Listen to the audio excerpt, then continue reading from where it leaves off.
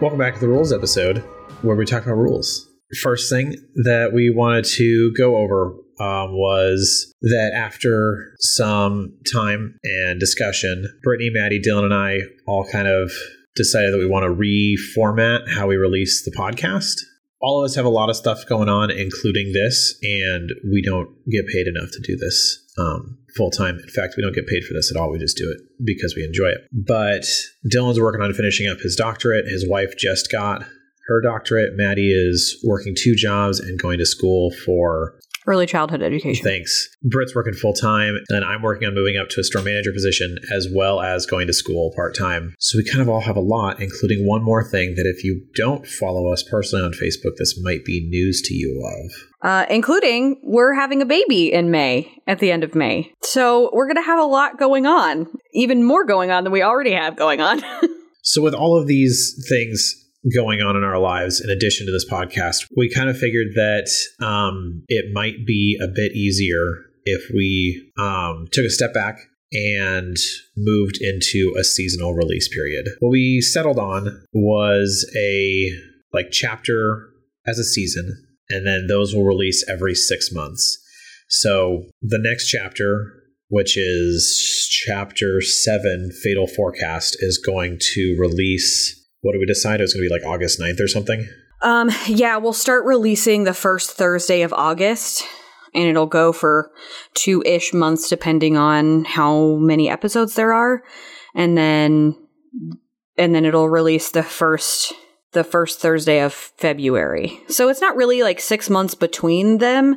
It's more like we release for 2-ish months and then we have a 4-month break and then we release for 2-ish months and so on and so forth. 6 months from like when we start releasing. We also decided that because we're releasing them seasonally, we're going to make the episodes come out once a week instead of once every 2 weeks. So you won't have to wait for 2 weeks between this 2-week gap between the last cliffhanger that I left you on. Instead, it comes out on August 6th. Then the next one will be able to come out on August 13th and so on. So it will only be 2 months, but we decided that over a 2-week release and over just a binge release, because we wanted to still give you guys the opportunity to listen to this as it fits in with your schedule. A couple of things that we want to do, because we're now going to be having essentially 6 months off between recording and writing and doing everything that we're doing. This gives us a lot more time to focus on the actual game Necroforge. So right now, what we've been doing is I have to make up X number of monsters per session. I have to come up with a story. I have to make dungeons. And, it's not like Dungeons and Dragons or Pathfinder where a lot of these things can be provided for you. No monster has been created unless I've already created it. So everything that I'm making up from my own head. I can write the campaign, make the monsters, and then go in and make these corrections that we've been talking about at the end of every chapter. So we talk about, I think there's several new forms. I had to rewrite the whole combat section. That took me just a week of only doing that. We're going to be going over XP changes. And so all of this stuff requires that I sit down and make these changes to the actual guide. And then I have to go through and make them in the beta guide. And it was a lot. And it felt like I wasn't delivering the quality of what I would want to play. Now I can do that. I can still make everything. And I want to commit to several new forms and several new perks every chapter as well. Do you have anything to add, Love? Also with this release, if you guys have any ideas for, I mean, I know we're very open to ideas in general, but if anybody ever has it'd be really cool, this form, it also gives us more time to kind of test that as opposed to just throwing it into the game and then having it happen however it happens, much like a meteor form, because that's how that exists. It gives us some more time to just kind of troubleshoot and test and talk, and just in general gives us more time to come up with more content is what I'm trying to say. So I think it's going to be good. You can also tell that we're kind of struggling for forms right now because, Dylan and Maddie are pretty typically using the same ones between Meteor and Ray. And going through it, I think we only have 50 forms, which is nothing. And I think 20 of those are combat. So by taking this time off, I'm committing to creating minimum of 5 new forms per release. I'm also going to create a minimum of 5 new perks, not per class. I've done that and that takes a while, but just 5 new perks in general. And then also the beta guide has been completed. It just needs to be edited. And then the beta adventure has been completed and it also just needs to be edited. I've kind of given up on the idea of playtesting it before we actually have you guys playtest it, because the whole point is that you work out the kinks. So it just needs a little bit of editing and then that will be ready to release as well. I mean, but let's be honest. Dylan would use Meteor in every situation, regardless of how many forms we had. Unless I came up with a cooler form than Meteor, which I guarantee you I can. I know this kind of sucks. It kind of sucks on our end too, because we do really enjoy playing as frequently as we play and then releasing them and hearing what happens in the story. It's always really fun. But overall, this is going to be more beneficial for a work-life balance, which is something that I am really adamant about. Yeah, and especially with, everybody's got stuff going on. I think Dylan's in like the last year of his doctorate program. Like he's almost done. Like with us having a baby, it's just going to be a lot better and it's going to give us more time to bring more quality content as opposed to just like a higher quantity of content. So I think it's going to be better. We will make it better no matter what. It will be better than if we were just releasing it every 2 weeks by the skin of our teeth each time. And then also this will prevent any kind of weird release issues like we've had with emergencies, like the time we went to the emergency room or the time that we lost an entire audio clip or, that kind of stuff. That sort of stuff. Because it'll already be ready and uploaded and stuff by the time it's due. So hopefully you guys appreciate this as well. We do have a couple of other rules things we wanted to discuss. So last time we decided to scratch the initiative system as we test it. Yes. And instead, players will still go once a round, but depending on what the player does, a monster will react in between the turns of the players. So there were some points when like Dylan and Maddie were fighting a golem, and Dylan walked into the room, the golems attacked him, but then he was no longer in the room, and then Maddie took a turn where she didn't really do anything, and so the monsters didn't do anything. So there's still a little bit of confusion, but it's all because, well, the triggered reaction of those attacks or movements or whatever are all within the monster's motivation. So players aren't going to really know what a creature is doing until it does it. This is my favorite thing we've ever done. You want to tell me why? Honestly, it feels more natural to me than like having an initiative, and I don't know. It feels smoother on my end. I don't know how it feels for the DM, but like on my end, it just feels like everything is just much more smooth. Like we don't have to stop at the beginning of combat to like roll initiative or whatever. It's just, we just hop into it, which feels nicer to get into, and then also a little bit scarier because like if you do something to piss off the monster, like it might come at you and you might not have time to anticipate what it's doing on your one turn. You might have like run up on it and hit it, and now it gets to do something to you and you're just right there, which is, I feel, a lot more realistic for like a battle scenario. That makes sense. And it's something that the Dark Souls board game does, which works because you don't have a person playing those creatures. It's like essentially an AI. But when we have a whole group of people sitting around the table, one of my concerns is that the DM is taking most of the turns. And so in our example, like Dylan will go and do something and then I'll react. And then Maddie will go and do something and then I'll react. And then you will go and do something and I'll react. And so with 3 players, you suddenly have to wait 6 turns before you get to go and take an action again. Is that something that you find concerning? It's not something that bothers me. Maybe it's just because I'm so like into what everybody else is doing, but I don't feel like, I don't know. I feel like I still don't wait as long as I would wait when like playing D&D. Like when we're doing D&D, I feel like I am much less interested in what everybody else is doing because I'm not trying to pay attention to like what the monster is going to do in response to the thing that the person does. They just like shoot an arrow at it or whatever they do in D&D. And then the monster just kind of sits there as a punching bag for 5 turns and then they get to go. I'm much more interested in it, if that makes any sense. That makes sense. I think where we'll see something new, or this idea came to me when we were playing D&D with Dylan DMing, which, Dylan, when you listen to this, you did a great job, so whatever I say, don't take it personally. It was so great, Dylan. You are fantastic and amazing. Yeah, I wouldn't mind Dylan DMing the next podcast that'd be cool if he wants to.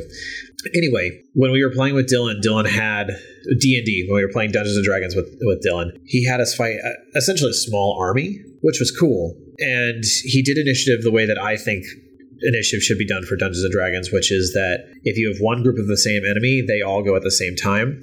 And then if you have another group of the same enemy, they go at a different time that they all go together. So like there were infantrymen and lieutenants. All the lieutenants went together, and then all the infantrymen went together, and it was different. There was still a lot of waiting because like each of these dudes had to do something, which is fine. I think that with Necroforge, we haven't really encountered a large group of different enemies yet. And if we have, you guys have just annihilated them really quickly anyway. So I can't even think of us having fought a group of enemies that wasn't acting as one unit. Like we fought the soulless swarm of the babies, and that was just one thing. And then there was like there was like that big mushy fleshy mass that we fought, but also that's just one creature. But like I can't even think of a time where we've had to manage multiple enemies. I am not a big fan of multiple enemies. And also, we're working on figuring out the individual monsters, so that's why you guys have been fighting solo monsters that are bigger. And once I have those down, then we can start figuring out how we actually design encounters. And so that's something that has been in the back of my mind the whole time we're playing this, is how am I going to make an encounter work this way? So we encountered 2 golems, which is the first time I've done that since the bats. And the bats you guys just demolished as well. The bats in Fangol. Oh, I guess we did have the bats and the frogs, but we kind of you skirted past the frogs. Yeah. You were supposed to have an encounter with Carrie and some half-orcs, but you guys just ran away from that one as well. So we're just cleverly avoiding all the group encounters so that we can focus our energy on just fighting one big boy, is what I've just heard. All these monsters have different motivations, and if you take the time to read the entire monster manual, then yeah, Dungeons & Dragons also has monsters with motivations. But, that fits into a Forgotten Realms world, which is my least favorite world. And so it requires a little more work to fit into your world, and then everybody DMs differently anyway. On Necroforge, if we encounter a large group, I think that it would be different because they'd each have a different motivation. So like the infantrymen in the example of Dungeons & Dragons, if we encountered infantrymen and lieutenants in Necroforge, I think that the lieutenants would probably stand further back to kind of give orders and do whatever else they would do. And then the infantrymen would continually attack, probably with the goal of protecting the lieutenants. And so the lieutenants may not act unless they're attacking, but the lieutenants would always react after each attack, especially if somebody's going for the lieutenant. So I think that if we decide we want to keep this, then I need to go through each monster and apply not strict, but general motivations for each monster so that we know what they're going to do. So the DM, who has the ability to make this educated guess on their own, but they can still say, okay, no, it would make sense that this happens.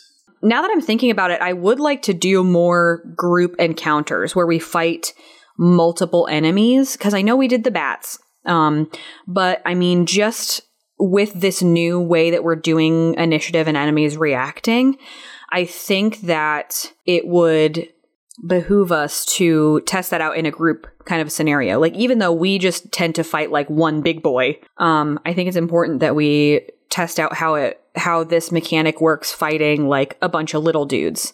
And maybe like the little dudes don't act unless acted upon. So that would mean that they don't necessarily all go at the same time. It would be like, there are 5 soldiers and I run up and hit one of them. That one soldier gets to act against me, but the others don't. Does that make sense? If only I had created an encounter where that might happen. Oh, in this next chapter? Yeah, I'm almost done writing it. And there's, granted, okay. These are optional encounters right now. They're not scripted ones. because we have a whole bunch of side quests coming up in the next chapter. Yeah, in several of the side quests, there will be at least 3 group encounters. One you could probably talk your way out of, another one you'll have to fight your way out of, and another one you might run away from. I mean, that's okay. I guess I didn't realize that you had planned. I've been working really hard on making sure that we're testing the things that I need to test. Granted, I do have, I think, 7 monsters in just one dungeon that I made that's optional. Or sorry, 5 in one dungeon, and then 2 in another side quest. And then I have 3 from another side quest, 1 from the main quest, at least 1 so far that I've planned for the main quest, and then another 1 monster for another side quest. So I have a lot of monsters that I'm making. Paul's Monster Factory over here, and not like Griffin McElroy and Justin McElroy Monster Factory, like actual Monster Factory. Pumping out those monsters like nobody's business. Pumping out those monsters. So right now we want to continue with this triggered abilities instead of initiative. I do. I at least definitely want to see how it works out when we're fighting multiple enemies, because right now with just a single enemy, I don't feel like it's cumbersome at all.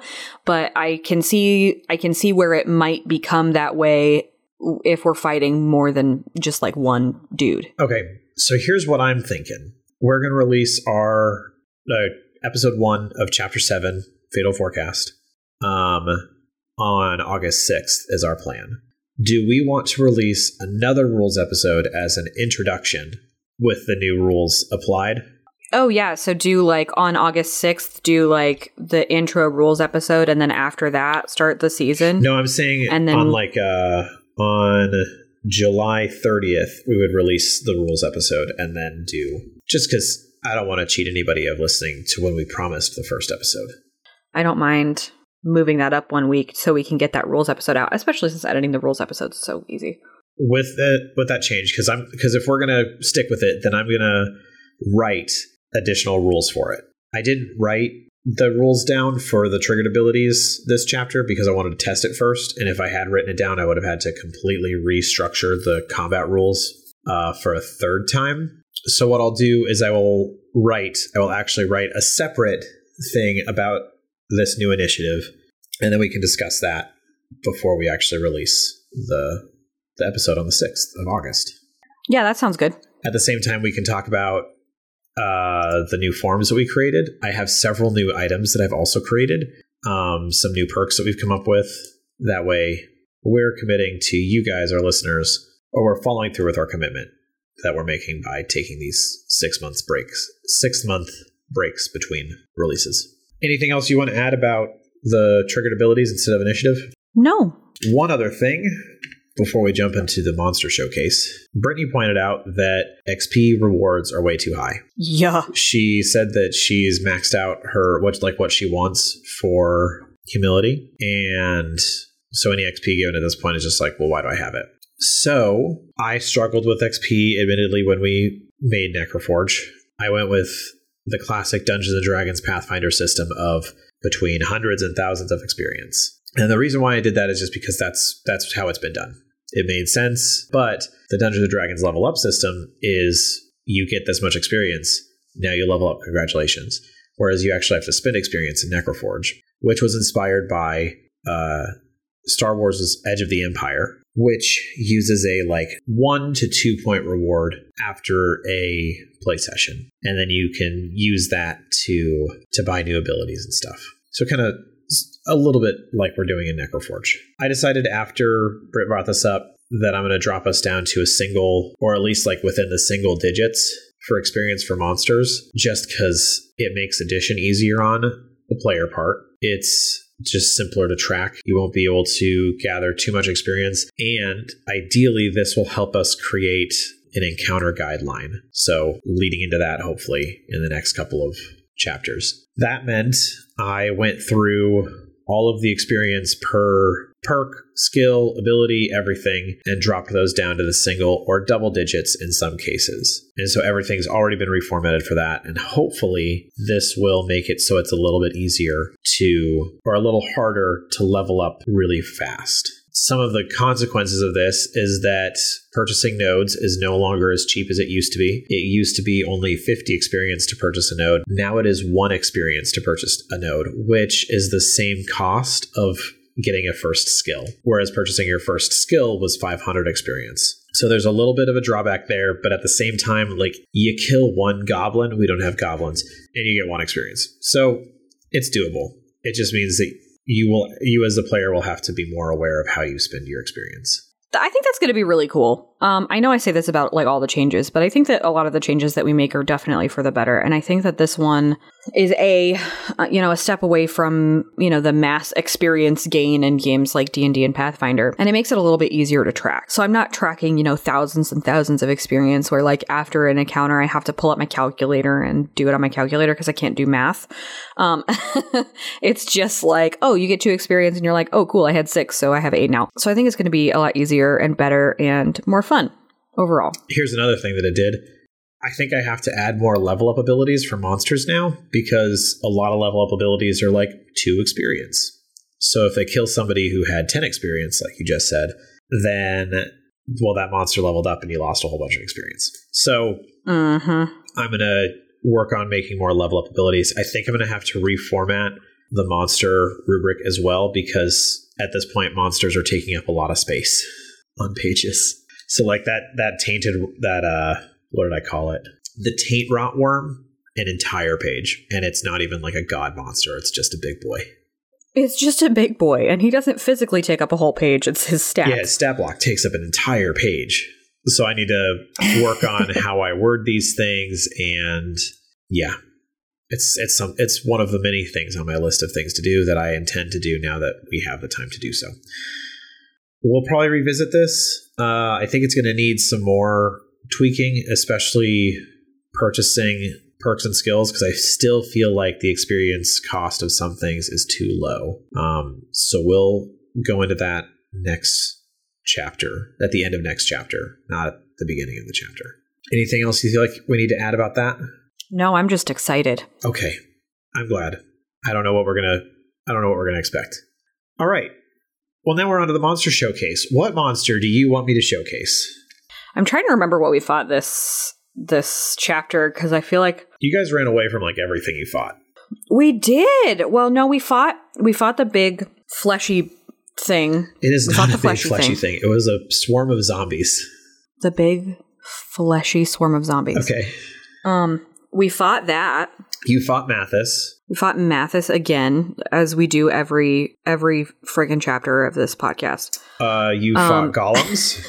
Did we fight? Oh, we did fight those golems. Those guys were pretty cool. And then you fought the taint rot worm. I feel like maybe we should showcase that one just because that was the big one. Because, yeah. Yep.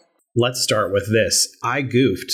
So with each of our tainted creatures, I had them not necessarily immune. This one was immune. But most of the time, tainted creatures were immune or resistant to death damage. And I don't know why. I just made the stagger that one time for Dylan's introduction episode, and I was like, oh yeah, these guys are immune to death damage, definitely. And I just got it in my head that the tainted are immune to death damage, but that's not how they work. Like, the taint isn't death, it's corruption of aether. And so adjusting, as I do with this, I'm adjusting all of our tainted creatures to have resistances or immunities or buffs given by taking corruption damage. Because it just makes sense as a creature. And that means that poor Dylan, who's been using death on all these creatures, is going to finally be able to actually use death and make it and like use it effectively on these creatures. It's going to do a thing. It is good because most of the time with creatures that are corrupted, anytime you deal corruption damage, they would like regain HP, and death would prevent that from happening. So it is going to be a good thing for Dylan. All right. Outside of that, this is a big boy. The Taint Rot Worm is colossal. It is the biggest monster that this group has fought. And a colossal creature is like, what? I think 10 meters by 10 meters or something like that. I don't really want to look up the rule right now. He fit in the entire room and like swirled around and stuff. Smashed some things. Yeah, and I don't even think that he was in the room fully. Like, I think he was still like coming out of the wall at some point. He was still coming out of the wall initially, but then something happened. I think it was the twister. I think Dylan's twister brought him out of the wall. Yeah, which one was gross. Yeah. It's really gross. I don't know. I just thought it was really cool. I particularly enjoyed the Yarf mechanic. Yeah. That one was fun. So he has first off, he has this ability that his natural armor gets resistance to all damage types. So any damage that was dealt straight to this dude was at half, which made it really difficult to hurt him, especially because he had 184 health points. His armor class was pretty high for fortitude and will. They were both at 17 and 16. Reflex was really low, which is why humility kept hitting him with reflex or targeting reflex, but it still was only at half damage. So I needed to come up with an explanation for how they could deal regular damage. I was trying to find that weakness. Get you guys the ability to think creatively to deal some damage. And that was through swallowing you guys. Gross. So it was just so nasty. The way that this creature's motivation was any time that it would get attacked by a creature, it would try to grapple them, and then subsequently it would swallow them. Because the taint rot worm is so large, it didn't need to move to attack any creature. It just got to stand still because its reach was insane. So it would grapple and then swallow, and you take that swallow damage. It would then give most players the opportunity to deal some damage. So if a player was already inside, they'd get to deal some damage, and then depending on the amount of damage dealt or the kind of damage dealt, they would then get thrown up, which meant that you guys would have the opportunity to escape.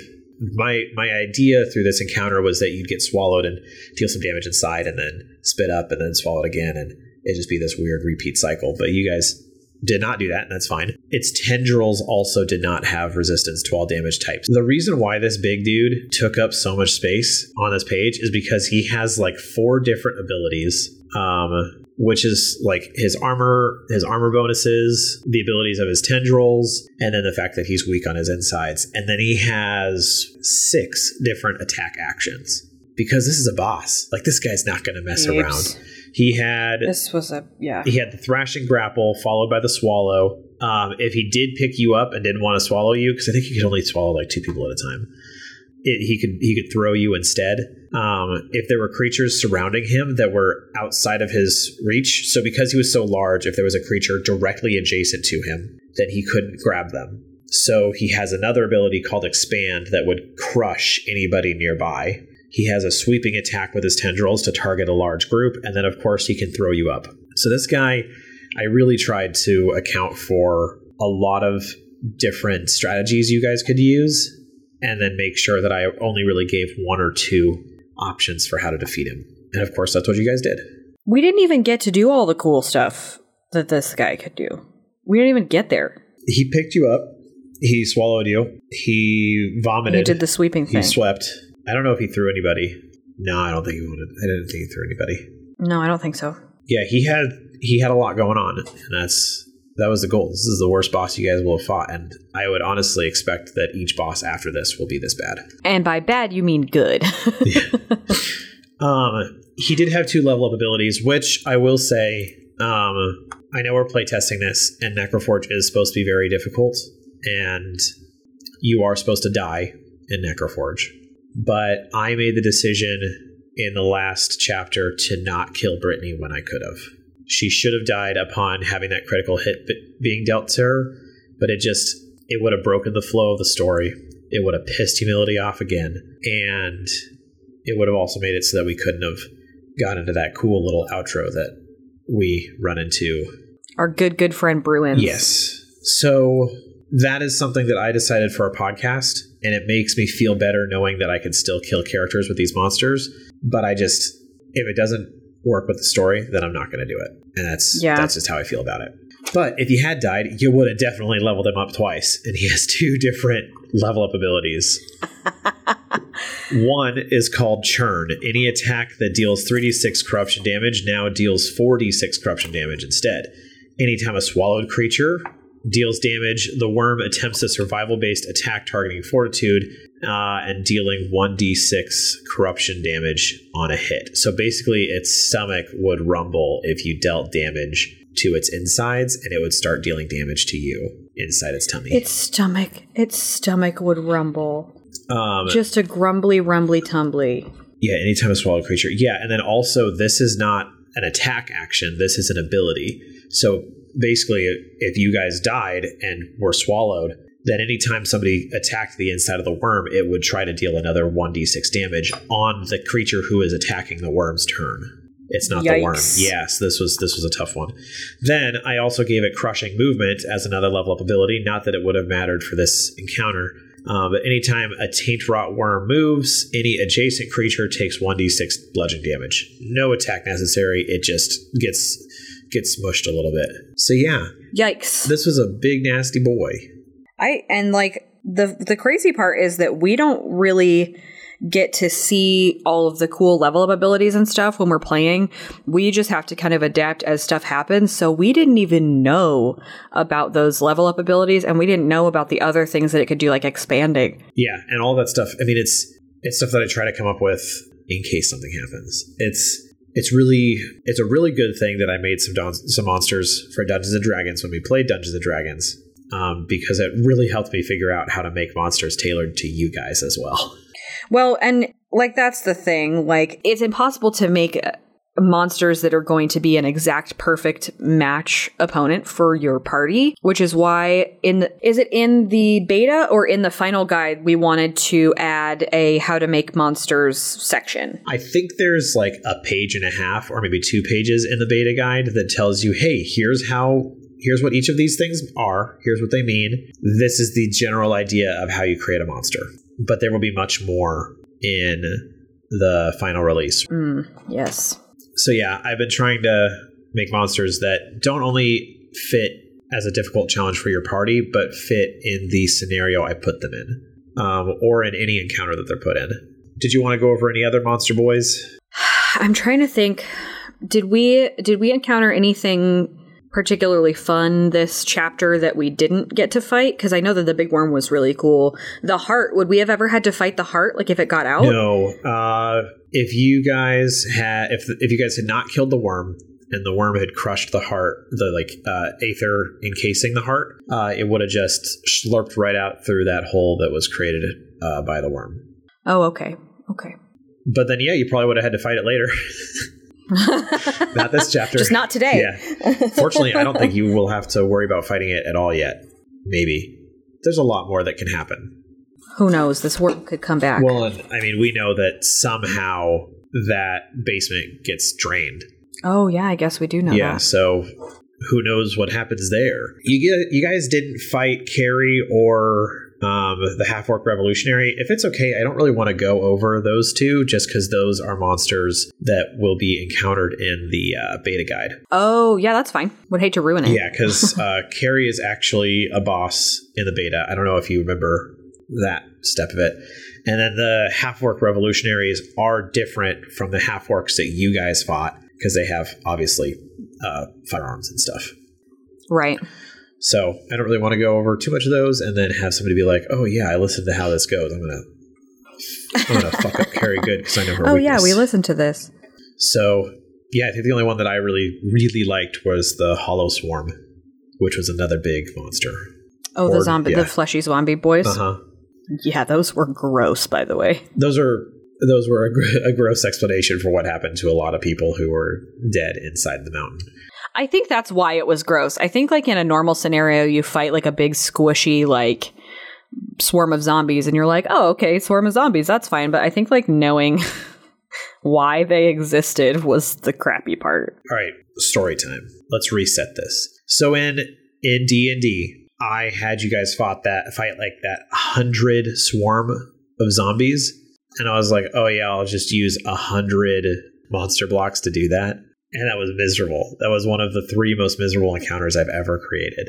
And so when I did this one, I was like, I still want to have that horror of a zombie horde just like bearing down on you. But nobody wants to fight 100 individually statted zombies.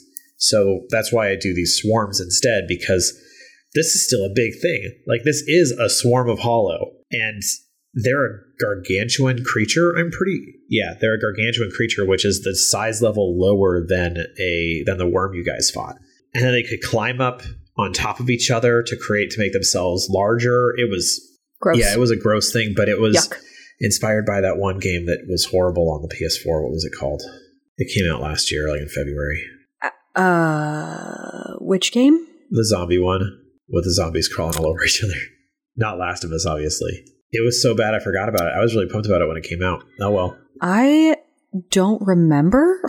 Oh well.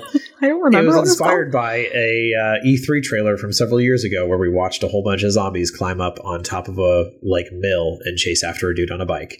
Can't remember the name of the game. I know it's out, but that's what this monster was inspired by. And so the creepy thing about this dude is that if there is a creature that dies that did not have a phylactery, it will make that creature into a member of the Hollow Swarm. Yuck. Yeah. Gross. Yeah. Hate that. Also, because it's a swarm, it takes it's resistant to bludgeoning, piercing, and slashing because you're not attacking the whole swarm. You cut down one zombie. Oh no. And then also, because it's like a swarm of humanoid bodies, if you're caught inside of it, you're going to start smothering. So, or you're going to start suffocating because of its ability called Smothering Mass. So if you're in there, you move at half your speed, and then you have to start making checks for suffocation. And you could have potentially died from suffocation inside this thing. So yeah, it's a nasty creature. It didn't have super cool abilities, like its actions. It would make a melee attack on any creature that the swarm can reach, and that would be including creatures within it. So this was actually a cool ability because you guys could be adjacent to the swarm or within the swarm, and it would attack everything within the swarm's reach, which would be inside of it and 1 meter away. Mm-hmm. And it would deal a whole bunch of damage to all creatures at once, which I thought was neat. Yuck. Then it would attempt to grapple and pull you into the swarm, where you would start suffocating.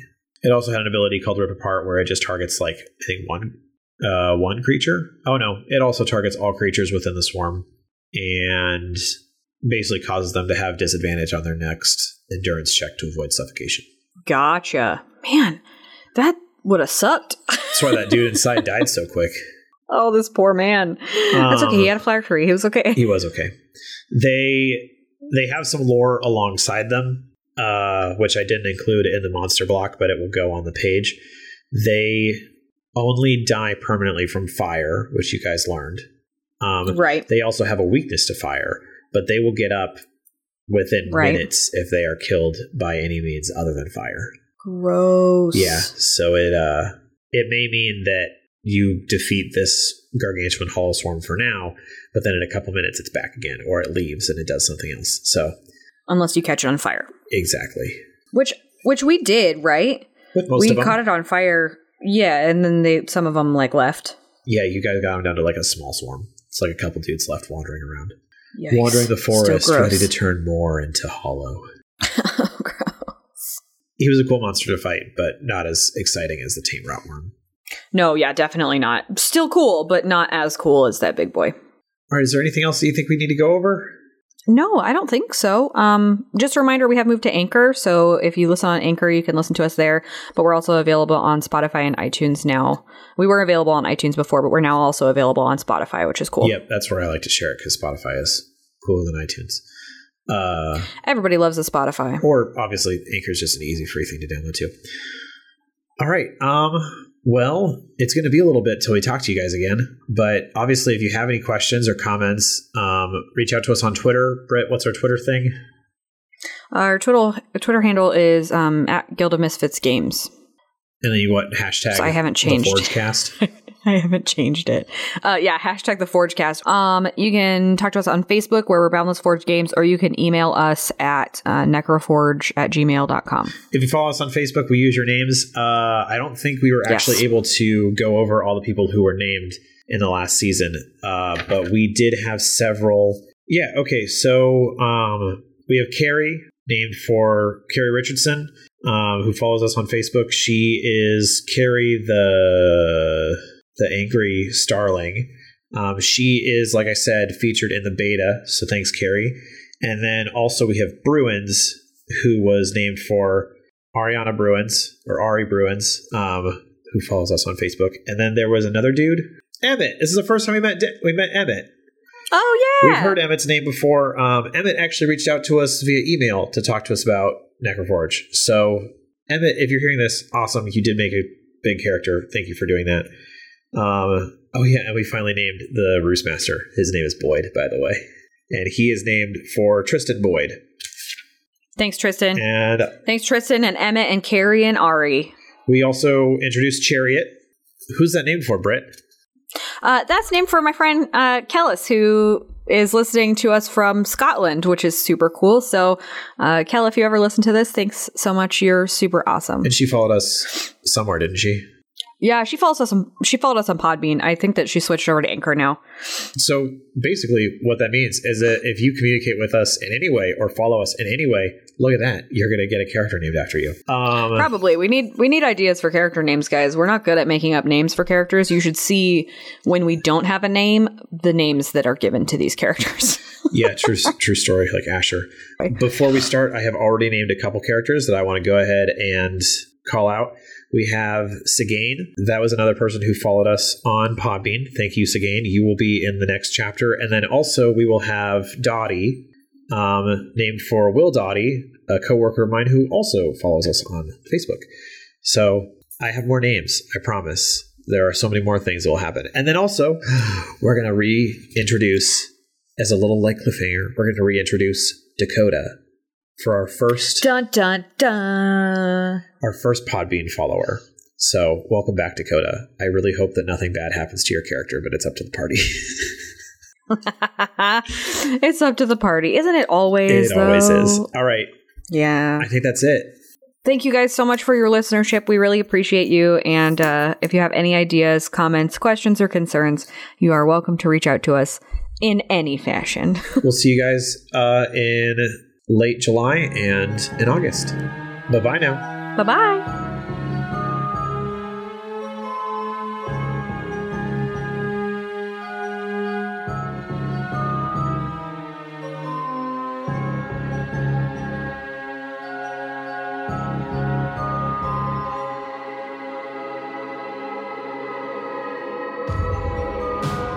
Necroforge was created by Paul and Brittany Swenson, and they are joined in playtesting by Maddie Eby and Dylan Krischer. The Forge is edited by Brittany Swenson, with music by Darren Curtis. If you like the show, subscribe on iTunes, Anchor, or whatever your preferred podcatcher is so you'll never miss an episode. And while you're at it, please rate and review us. It really helps.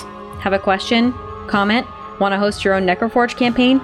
Email us at necroforge@gmail.com or message us on Facebook, Twitter, or Instagram. And remember, none of this is possible without your continued listenership. So thank you, and we'll see you next time.